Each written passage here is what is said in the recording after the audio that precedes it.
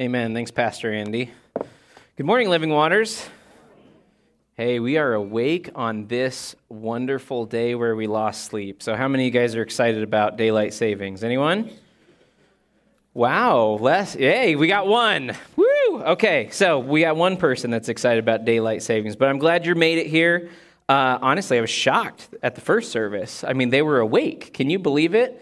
You know, we've always kind of joked that the first service is like the people, they get up at like 4:30 in the morning and they got to eat their oat bran and they got to watch the news and then they got to read the newspaper. So they've been waiting for church to happen. So it just sped up their day a bit. But go ahead and open your Bible, if you would, to Matthew chapter 12 today is where we're going to be. And before I get going, I'd like to just introduce a little bit about myself and my family and who we are. Because for some of you guys, you know who we are. You've been around for a long time. Debbie and I have been around for a long time. Debbie and I, we joined Living Waters core group before the church was even named in 2008. And we were, from my knowledge, the only dating couple that was brought onto a core group of a church. We weren't even engaged yet.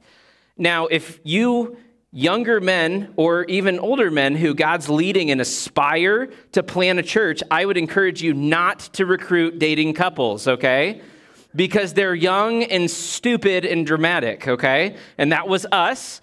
And so I just say that out loud. Now, God, in his sovereignty, worked the whole thing out. So God's a really big deal. But when I was, it was 2008, about this time of year, and Debbie and I, we met with Pastor Josh. So you got to think contextually, not Pastor Josh, who you know today, 26-year-old Pastor Josh and 22-year-old Cole Albright meet to talk about this church that's going to go into the Riverwoods neighborhood in South Des Moines, and he invites Debbie and I to join the core group, and we did that. We signed up for 1 year.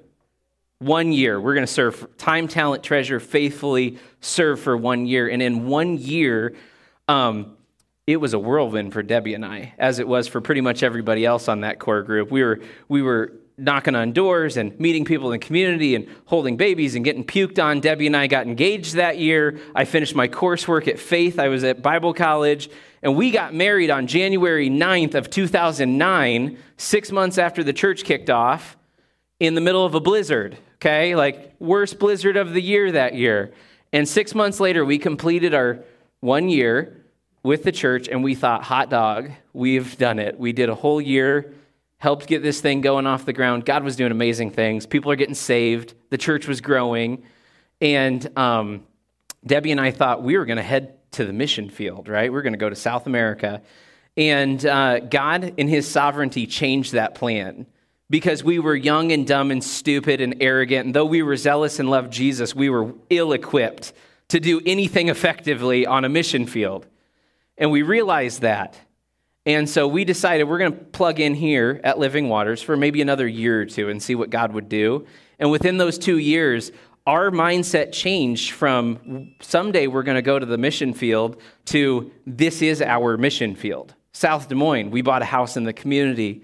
We started a business. We served faithfully through that whole time and not perfectly, faithfully. There's a difference, right? Okay. And God blessed the ministry that we did, and we were so blessed to serve alongside many of you guys. And so if you're new here in the last 2 years, you haven't seen us around as much because about 2 years ago, we sensed that God was finally leading us away from this place and towards South America yet again in a very long set of circumstances that I would love to share with you. But our target field is Lima, Peru. It's a city in South America, small town, 10.5 million people. Barely notice the people, right? And they have less than 1/5 the gospel influence in that city than we have here in Des Moines, which means for a population base, they should have nearly 5 times as many churches as what they have right now. And God's called us to go partner in a work to plant churches in unreached areas of Lima. And it turns out that God's used the last about 14 years now to train Debbie and I to do that. It wasn't that he had completely sidelined us like I thought, and that this was our mission field, though it has been, and we love this place, but he's just been training us. And we're so excited to go serve God in that way. Guys, can you throw my information up here? So here's my information. If you want to stay on top of our updates and stuff, you can email me, and I will I will, you can go ahead and take a picture of that and stuff because that's not going to stay up there. But email me. I'd love to get you on our updates list so that you can stay current with us. Some of you have had questions about where we're at funding-wise because pre-field ministry means you go share the gospel and Jesus and the need with people, and then people in churches and organizations partner with you in a financial way until you hit a point where you can launch, and we're getting really close to that point right now. And some of you have already partnered with us, and we so appreciate that, and we love you guys. And if you guys desire to partner with us, you can do that as well. Hit me with an email. Reach out to me. I would love to talk to you about what exactly we're going to do and what that means, okay? So that's all I got for you. If you didn't take a picture, you lost it. Go ahead and take that down. We're jumping into Matthew 12 today. Now, as we do our march towards Easter, last week you would have heard Pastor Josh. He preached on Matthew chapter 11, the end of the chapter, and he talked about a yoke, right? Do you guys remember he had that big wooden yoke and the like metal hooks and stuff on it? Okay, and what he talked about was that we are to, as if you're not a believer, you're to unyoke yourself from sin, and you're to yoke yourself to Christ, right? And so you would be yoked with Christ, and that happens at the point of salvation. That is when Christ saves you from your sins, and you begin to walk with Jesus, and his burden is light. And so as we continue on from that point, Matthew takes us to this next point in ministry that they were doing, and I want to walk you through this scene a little bit. Now, before we walk into this scene, I want to tell you a story to kind of contextualize some stuff because this scene is going to question the authority of Christ. Now, for us, in modern day USA, Iowa, Des Moines, Iowa, if you are somebody who has attended this church for any length of time, you know that Jesus is a big deal, okay? If you haven't attended this church, you've probably heard that Jesus is a big deal, okay? And if you don't know that, I'm going to tell you for the first time, Jesus is a really big deal. And what happens here is Jesus' authority is about to be questioned. Now, has your authority ever been questioned before? Mine has been questioned many a time. And I want to tell you about one such instance. So in that first year of the church plan of Living Waters, Debbie and I, we moved down to South Des Moines, but I was still working at a warehouse on the east side of Des Moines. And I had worked there through college. And during college, the first 2 years that I was at this warehouse, I had not a great attitude towards my work. Like, I was a good worker, okay? My numbers, we tracked everything numbers. Like, my numbers spoke for themselves as far as work ethic goes. But as far as heart's attitude towards people, I couldn't have cared less about anybody in that warehouse besides myself. I mean, honestly, I punched in. I hated the job. I was stacking boxes on pallets and putting pallets on trucks. And that's what I did all day. And I hated that job, but it put food on the table and it paid my bills. And I went in and out and I didn't really talk to many people. I didn't care to talk to many people. The people that talked to me, I didn't care how the conversation went. You ever had somebody like that at your work? That was me, okay? Because I was looking at it as this is something that I'm checking off my list that I got to do. And about 2 years into that, I felt convicted, and I started to operate differently. I felt like the Lord had put me in a place where I needed to change my attitude towards those around me. And so I started acting different at work, right? I would come in, and I would actually be polite to people around me. I know, shocking, right? You had to be polite to people. And I actually put people above the work. And then when I worked, I tried to do it diligently in a way that was thoughtful towards my bosses, not just about getting it done and I don't care what happens. And I started to dress differently too, because when you work in a warehouse with a bunch of guys, you can look like a trash hauler the whole time. Nothing wrong with trash hauling, but there's a certain dress code for that, right? And so I thought, I'll just, when my clothes wear out, instead of continuing to wear them like I'm, Raggedy Ann or whatever, like I'll change my clothes, right? And just some basic stuff. And if you're a young person and you're like, that's odd, try it. Your boss will actually be impressed because that's what happened. So in our company, the manager of the warehouse, he was the assistant vice president of the company. And then from there, he had all the shift managers. And then I was well below them. And so here I am about 23, 24 years old. And my boss, who was the assistant vice president, now I still answered to the supervisors, he was going to leave and go on, vacation or trip or something for 2 days. And he had been impressed with my work, which brought a lot of criticism my direction. And what he did is he came to me one day and said, hey, I'm going to be gone for 2 days. I want you to run the warehouse. Now, put yourself in my shoes for a second. I wasn't doing a happy dance at all, okay? I was like, what? You want me to run the warehouse while you're gone? Like, what does that mean? And he was like, I want you to do my job. I want you to do what I do while I'm gone. He somehow, I don't know what possessed him, he thought that I was equipped to do his job, okay? And not only that, he left 2 hours after informing me of this and didn't tell anybody else that he had had this conversation with me, okay? You can imagine the situation, okay? You can imagine, as I went about trying to do this job, how my authority was being questioned, right? We enter the text today, and we're going to see the Pharisees begin to question Jesus' authority. And though it was justified that I was, as a 23-year-old, being questioned by my superiors, my supervisors, who the youngest of them was 7 years older than me, we will see how God and how Jesus Christ deals with the questioning of his authority. So let's read on. Matthew chapter 12, at that time, Jesus went through the grain fields on the Sabbath. His disciples were hungry, and they began to pluck heads of grain and eat. But when the Pharisees saw it, they said to him, look, your disciples are doing what is not lawful to do on the Sabbath. He said to them, have you not read what David did when he was hungry and those who were with him, how he entered the house of God and he ate the bread of the presence, it was not lawful for him to eat, nor for those who were with him, but only for the priests? Or have you not read in the law how on the Sabbath the priests in the temple profane the Sabbath and are guiltless? I tell you, something greater than the temple is here.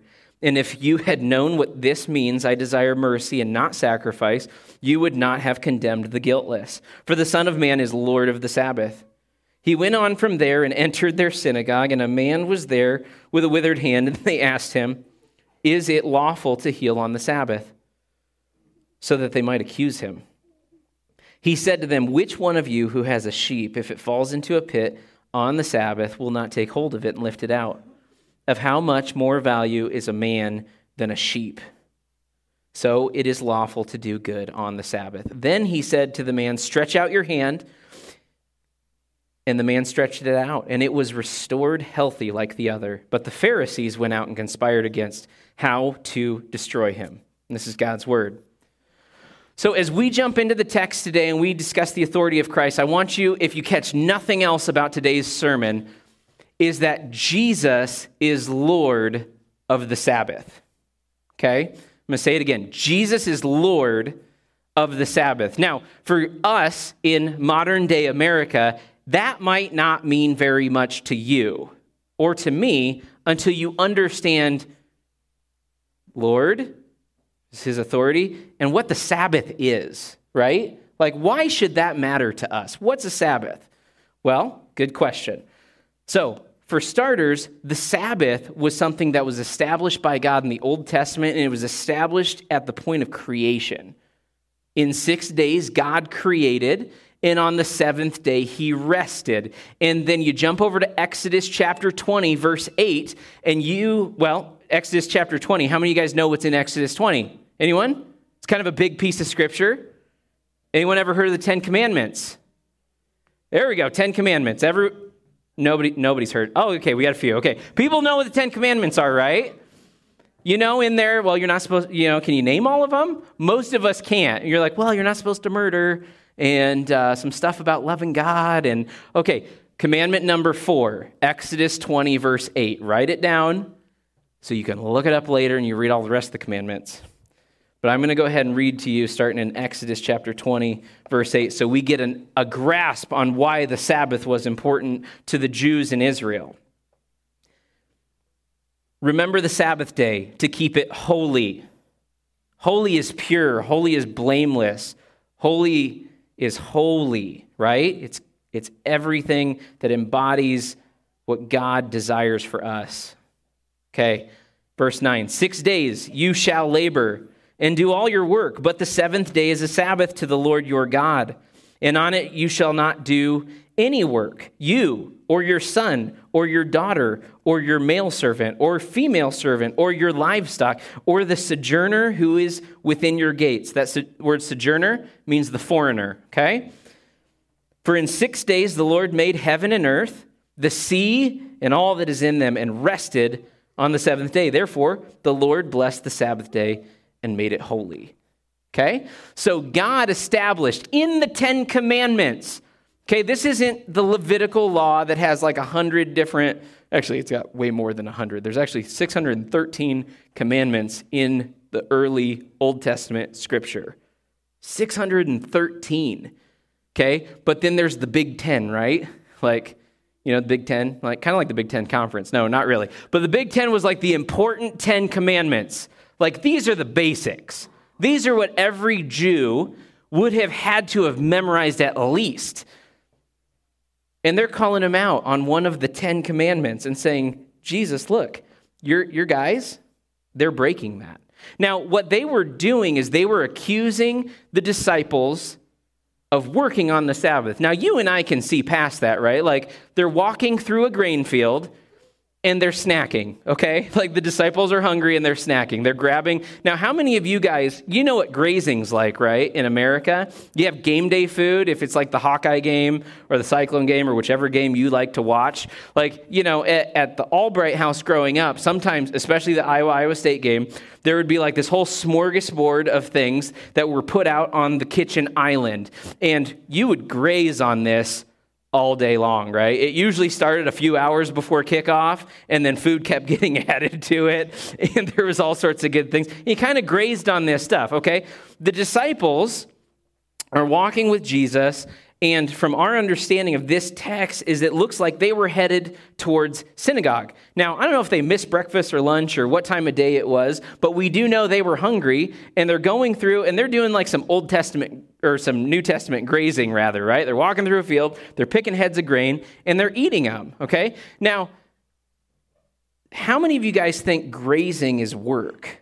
I mean, I don't ever go to a Hawkeye game day thing and graze at the bar top or whatever it is and think, wow, this is a lot of work, right? Like, oh my goodness, I can't believe I'm laboring so much to put this much food in my body. Usually I'm telling myself, you better stop. Like, this is very enjoyable and you better knock it off. There's a reason you're about 25 pounds overweight, right? So these are conversations I have in my head. I don't know if you guys have these, but maybe I'm just crazy. So that said, the Pharisees are calling these guys out on breaking the law. Now, before we jump into being critical of the Pharisees, which we always are critical of the Pharisees, right? They're never really presented in Scripture in a really good light. But I want to back up a little bit and help each of us understand why a Pharisee in the Jewish culture was important, right? Because why in the world is Jesus always having problems with these Pharisees, okay? So let's think about what a Pharisee is. A Pharisee at the time is a religious leader, okay? They're somebody that has broad sections of Scripture that is memorized. They know it by heart. How many of you guys respect people that know God's word well? Okay? I do. I respect people that really know God's word. Okay? So you're like, okay, well, maybe there's something there, okay? Beyond that, they were known as wonderful theologians, which meant they were very, very well educated, okay? How many of you guys have ever met somebody that was almost too smart for their own good, right? Little intimidating, especially if you wanted to maybe suggest that they might be off in something they were thinking, right? You know you're going to get like the fire hose opened up on you as they drop all of their knowledge on you all at once, right? That you weren't quite ready to take on. You're like, well, are you sure about that? And they're like, you know what? Let me tell you how sure I am about that, right? So you have a little bit of respect and maybe a little bit of intimidation of who they are and what they know. Beyond that, they were seen doing multiple spiritual disciplines throughout the week. They would pray, not only publicly, but also in synagogue and in temple. They would do this. They would lead people in prayer. They would visit widows and orphans. They would do a lot of things. We find out from Jesus that most of them in his time weren't doing it with the right heart motives, but people don't see the heart. God sees the heart. People see the outward, right? And so if you're a person who sees someone that's visiting widows and orphans and praying with people and seems to love God and has large amounts of Scripture known, they were like your phone-a-friend too, right? Have you guys ever read Scripture and kind of scratched your head like this? And you're like, I have no idea what that means. And maybe you were curious enough to phone a friend, right? Maybe you phoned Chad DeClean. You're like, hey, he's our teaching pastor. And you're like, hey, Chad, I ran into this passage in Genesis 6 talking about the sons of God. What is that all about? And Chad's like, crud. Because Chad knows that is still a disputed text in various formats. And so he could get into that with you, but it's someone you would respect. So what I don't want to do is elevate the Pharisees to say, be a Pharisee.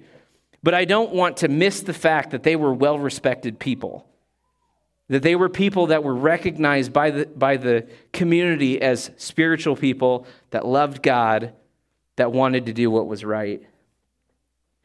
Yet these are the ones that are questioning the Son of God, okay? So understand the conundrum they find themselves in. And that's because they see Jesus, who is kind of this rogue rabbi.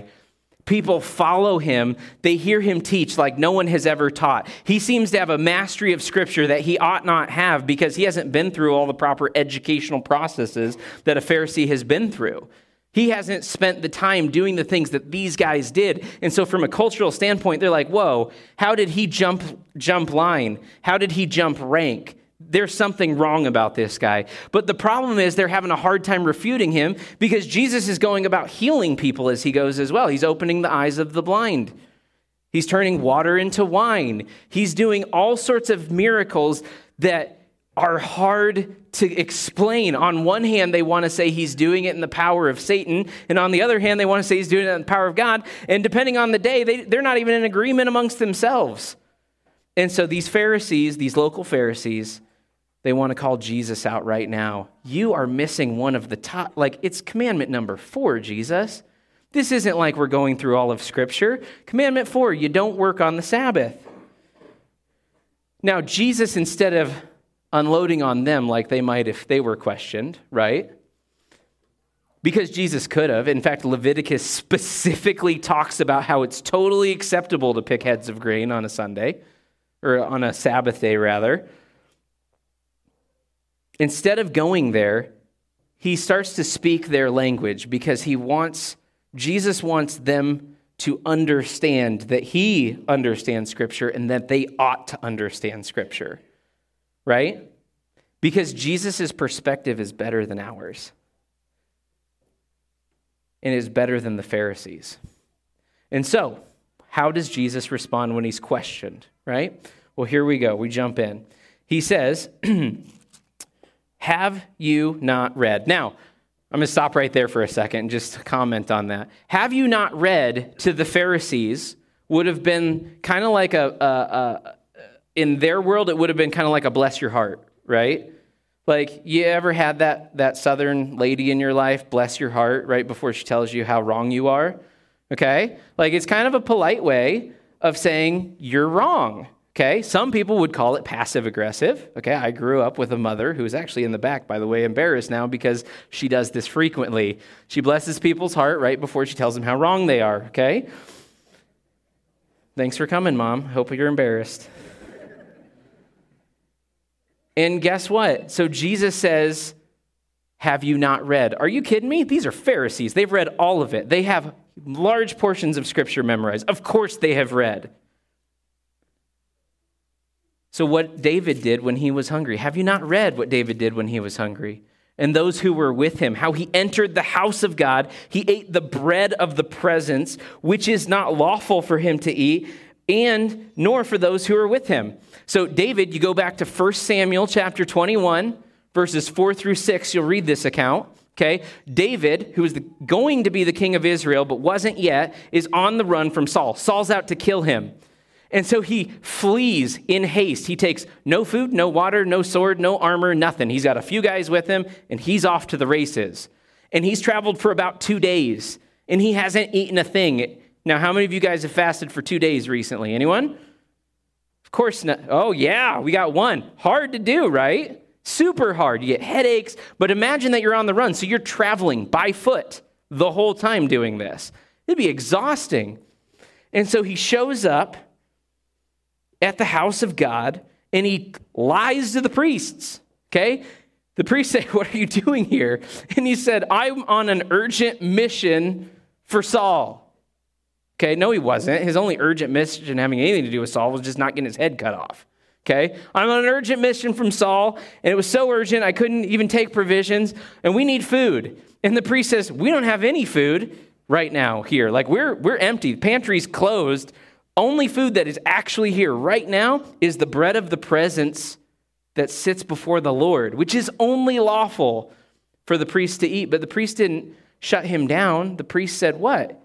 He said, well, hey, he was concerned about the purity and the hearts of the men that were with David. He said, hey, what'd the priest say? He said, I'm concerned if you've been sexually immoral with women on your journey.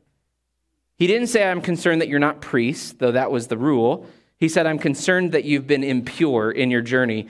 And David assured him, no, we've been traveling, we've not been up to no good. And the priest willfully gave him the bread of the presence. Those priests were later killed for doing that.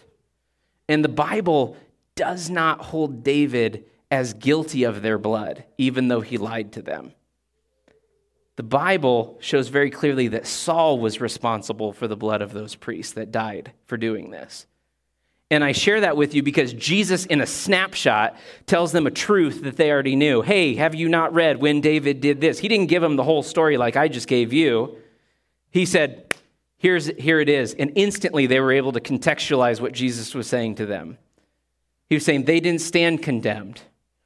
And he gives them example number 2.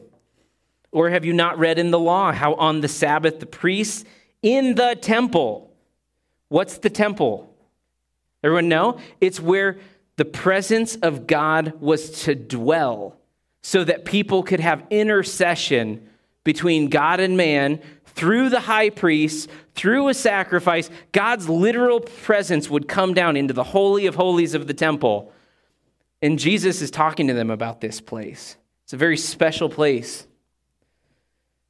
And he says, how on the Sabbath the priests in the temple profane the Sabbath and are guiltless. Well, what do you mean by that? They profane the Sabbath, right? You're not supposed to work on a Sabbath. We know that. We're to keep it holy. It's to be a day of rest. It's to be a day of reflection. It's a gift from the Lord. How are they profaning it? Well, the priests, that might sound like a really cool job, but you need to think of like a glorified slaughterhouse employee, okay? A glorified slaughterhouse employee. What do I mean by that? What's the job of a priest? The job of a priest is to sacrifice animals in a proper fashion before the Lord. And it was a bloody, bloody job. Part of their job was catching blood. Part of their job was dividing up animals and dealing with entrails and which parts to burn and which parts not to burn and which parts to roast and not roast. And so these guys are working their tails off every Sabbath as people bring animals. Live animals came in, no live animals left, okay? This is all being done by hand, okay? Now, if you're wondering what it's like to butcher live animals, you need to talk to your pastor, Andy, because he's pretty good at that sort of thing. I don't know if you know this, but Andy is deep down an Iowa redneck that loves messing with that kind of thing. And you know what? His wife, Julie, is nothing to scoff at. I've heard lots of chicken stories about buckets of heads, okay? But you can ask him if it's a messy job. It's a horrifically messy job. And they would go into temple and do this. Aren't you glad we don't go into temple to sacrifice animals, that Andy and Julie don't come down here and butcher stuff in front of us and burn it all up in front of us, that you got to come into a clean environment with no smell of animal, grab your cup of coffee and your donut, and come on in and hear a sermon. I'm thankful for that, and I hope you guys are as well. And so Jesus points out their hypocrisy, right? Because Jesus' perspective of the scripture and the understanding of God's heart is better than ours. And my question for you today is, what's your perspective of Scripture? What's your perspective of God's words? What are the things that God says to you, that he says, hey, these are areas in your life where you need to be walking in step with my heart that you might not be? You know, many times we come into a place like this, into a church, out of obligation. We're checking a box, right? Like if I don't come here, oh man, I missed the last 3 weeks. I better get at least one Sunday in this month or Josh is going to be at my door wondering what's wrong. And then I'm going to have to give the whole story about how my month was atrocious. Or man, I better get to my small group because my small group leader, he'll be bugging me, right? And I want to make sure that I'm faithful. Or maybe your heart's attitude is like, man, I know I'm supposed to read my Bible, but I really don't want to. So I'm just going to open my Bible app and then close my Bible app so that way it looks like I read my Bible. You know, like where's your heart today, believer in Christ? And I hope I didn't give you guys any evil ideas. Don't do that, by the way.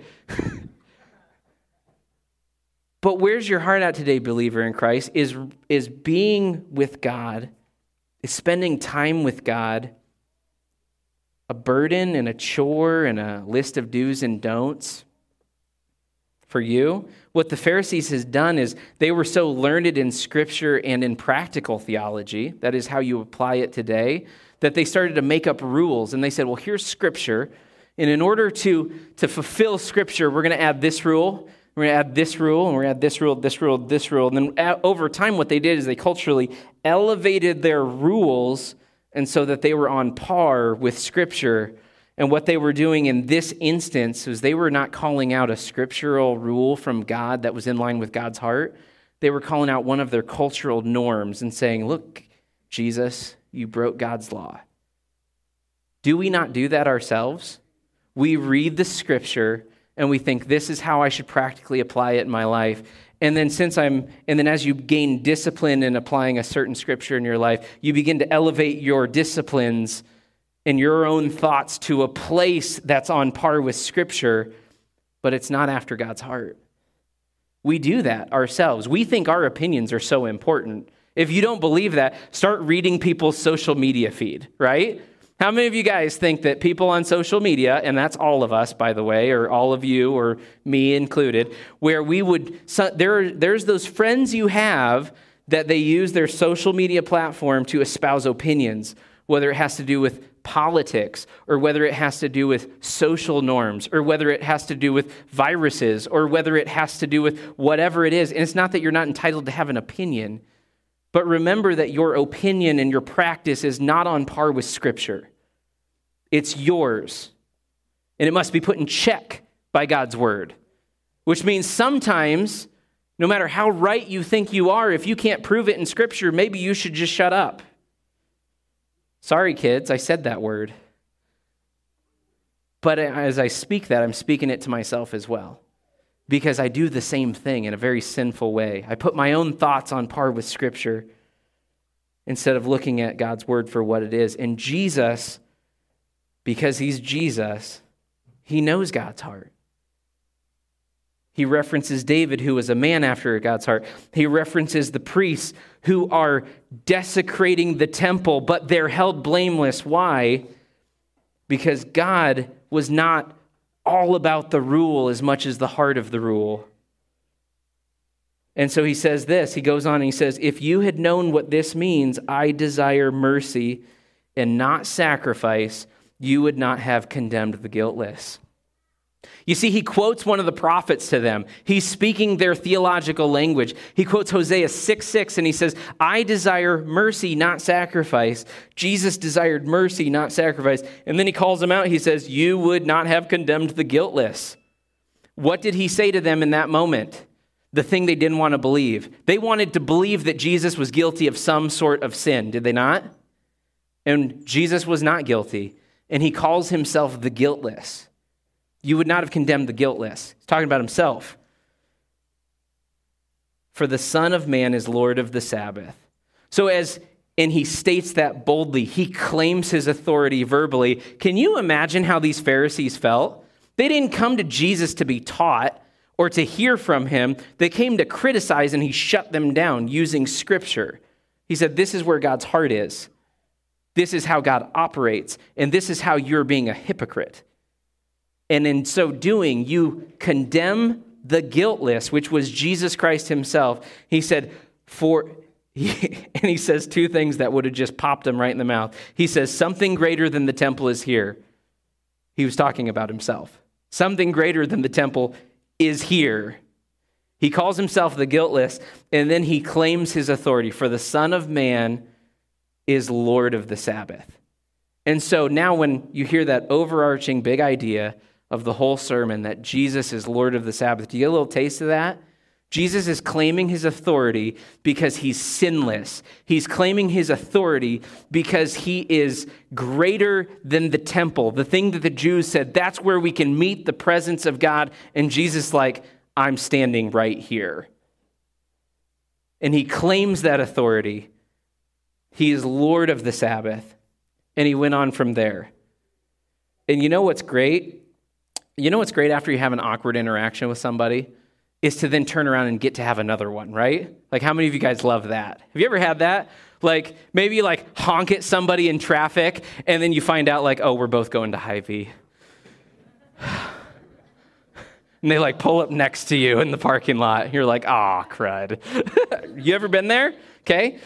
We're going to have a kind of an occurrence like that because he went on from there and entered their synagogue. Crud. He followed us in. Darn it. And a man was there with a withered hand. And these guys, they didn't give up. You got to give them some credit. They really believed in their cause because they didn't give up at all. And they're like, all right, opportunity number 2 to accuse him of breaking the 4th commandment. Watch this. He was known for healing people. We got this guy, Joe here. He's got a withered hand. We're going to see how he operates with Joe.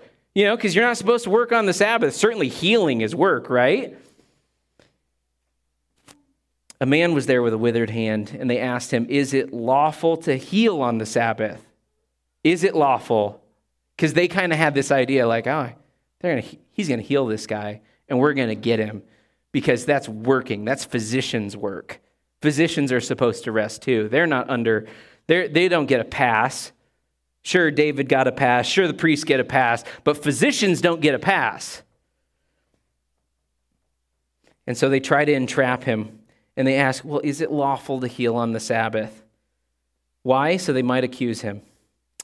And he said to them, which of you who has a sheep, if it falls into the pit on the Sabbath, will not take hold of it and lift it out? Now, you guys are from Iowa, right? You've seen farms, yes? Everyone's seen a farm? Okay, if you live in Iowa and haven't seen a farm, please open your eyeballs, okay? They're everywhere, okay? Not far from where I grew up, there was a sheep farm. In my sophomore year of high school, we took a little field trip out to the sheep farm, and there was a sheep standing in the corner of, they had this fenced-in area or whatever. He's just staring at the corner. All the other sheep were kind of herded together, doing their thing, grazing. Sheep standing in the corner, just staring off into the corner.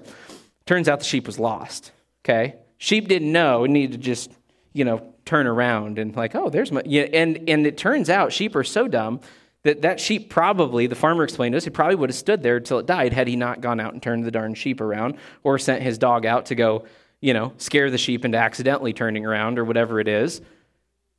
Because sheep are dumb, okay? They just are. And so Jesus gives them an example because a lot of these guys would have had sheep. This was a farming community. A lot of these guys would have had personal sheep because it was an important part of the diet of the day.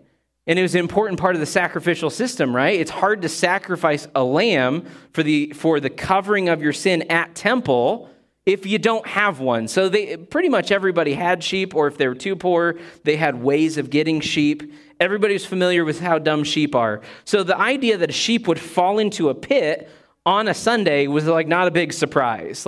Sheep are dumb. They're oh, look, there's a pit. I'll just go ahead and sure, I'll walk in. Why not? Sheep are not bright. And so these guys had all had this experience, right? They want to talk practical theology. Is this lawful on the Sabbath? And Jesus is I'm going to talk to you about sheep. I'm going to bring this down to earth for you. How many of you, if you had a sheep fall into a pit on the Sabbath, wouldn't reach your hand out and pull it out? Right? Why? Because he had just told them, I desire mercy and not sacrifice. And just like a human who would have mercy on their animal, and for a lot of you guys, you don't have sheep, but a lot of you have pets, right? You have dogs and cats, okay? If your cat gets its head stuck in the dryer vent on a Sunday, you going to leave it till Monday? No, right? If your dog gets hung up on a fence, are you going to get that dog out? Yeah. It's going to happen, right? Because we care for our animals. Lawrence is laughing back there because he thinks I would leave it for the next day. I'm not a huge fan of dogs, full disclosure, okay? Been chased by too many dogs. And he makes a very valid point. Like, why wouldn't you do that? How much more? And he asked them a very simple question. How much more value is a man than a sheep? So it is lawful to do good on the Sabbath. You see, Jesus again points them back to the heart of God. The heart of God is this: the Sabbath, though it is one of the 10 commandments. But why is it one of the 10 commandments? It's one of the 10 commandments because the Sabbath is a gift of God for man. Did you know God, he believes from his own example and his own character that you can get all of your work done in 6 days. There's enough hours in 6 days to get your work done so that on one of 7 days a week, you can pause. You can rest. You can be unburdened. You can hear from God. You can worship God. You can enjoy your family. You can take a moment for your own thoughts. Some of us in this life are so busy. Have you ever said, oh man, there's not enough hours in the day? I've said that. There's not enough days in the week. I've said that. But God's word tells us differently. It says there's absolutely enough days in the week. You get 6. And God gifts the Sabbath to man and says, keep this holy. Keep this for what it should be. It's a gift.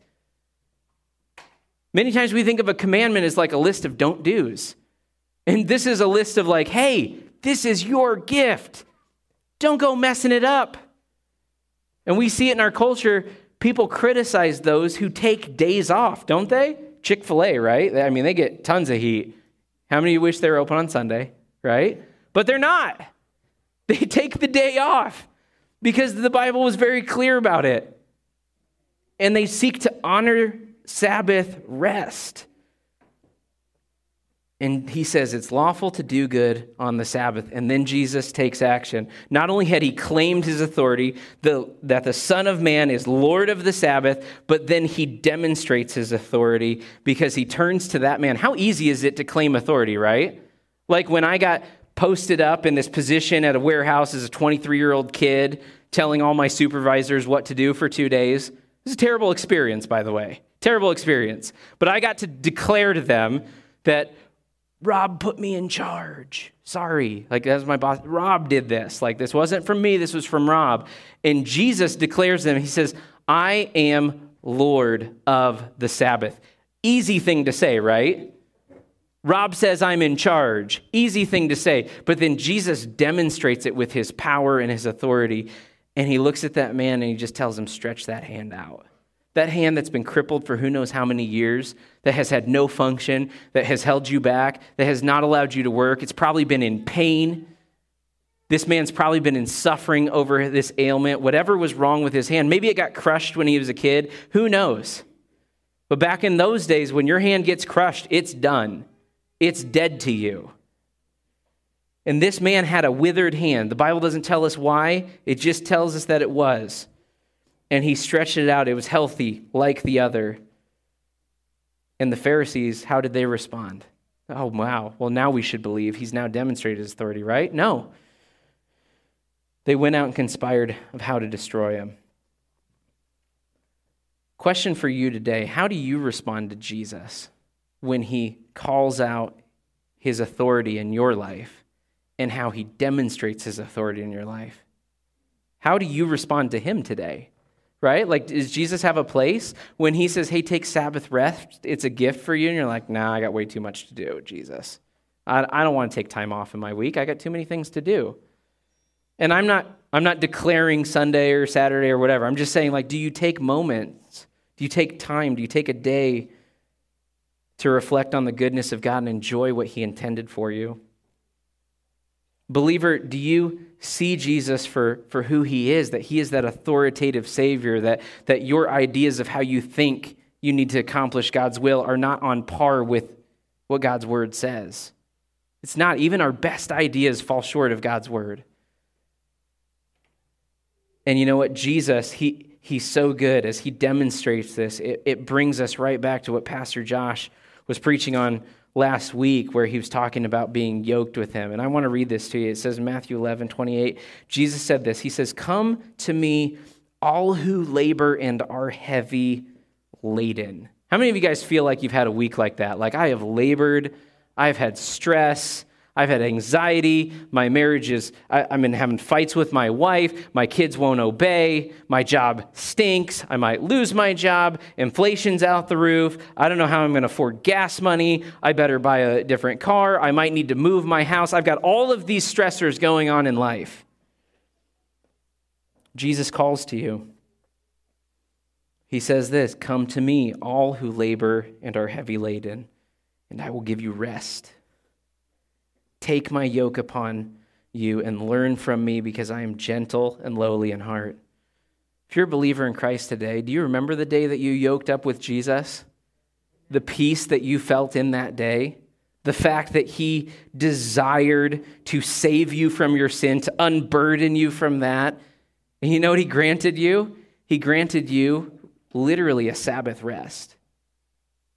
He grants that to you. He grants you this peace, not just a day of the week, but a peace to know that someday you will stand in eternity with God, not condemned, forgiven, because he's the guiltless one and we're the guilty ones.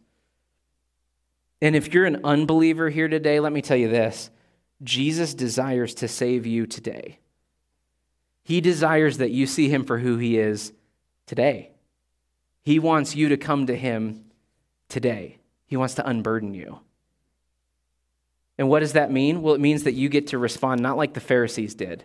Said, you don't forget it, Jesus. I got my own plan. I got my own life trajectories. I've got my own ideas. I've got my own things that are on par with your word.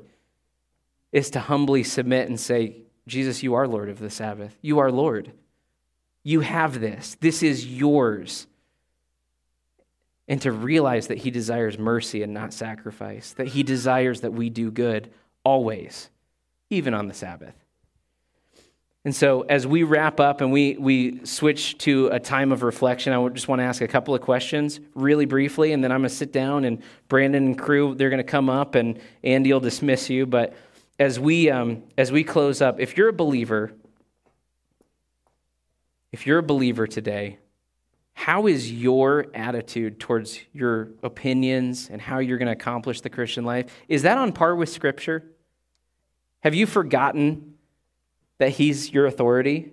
If so, repent of that. And if you don't know Jesus as your Savior, today would be a great day to trust him for the first time. Don't be a Pharisee. Walk with Jesus.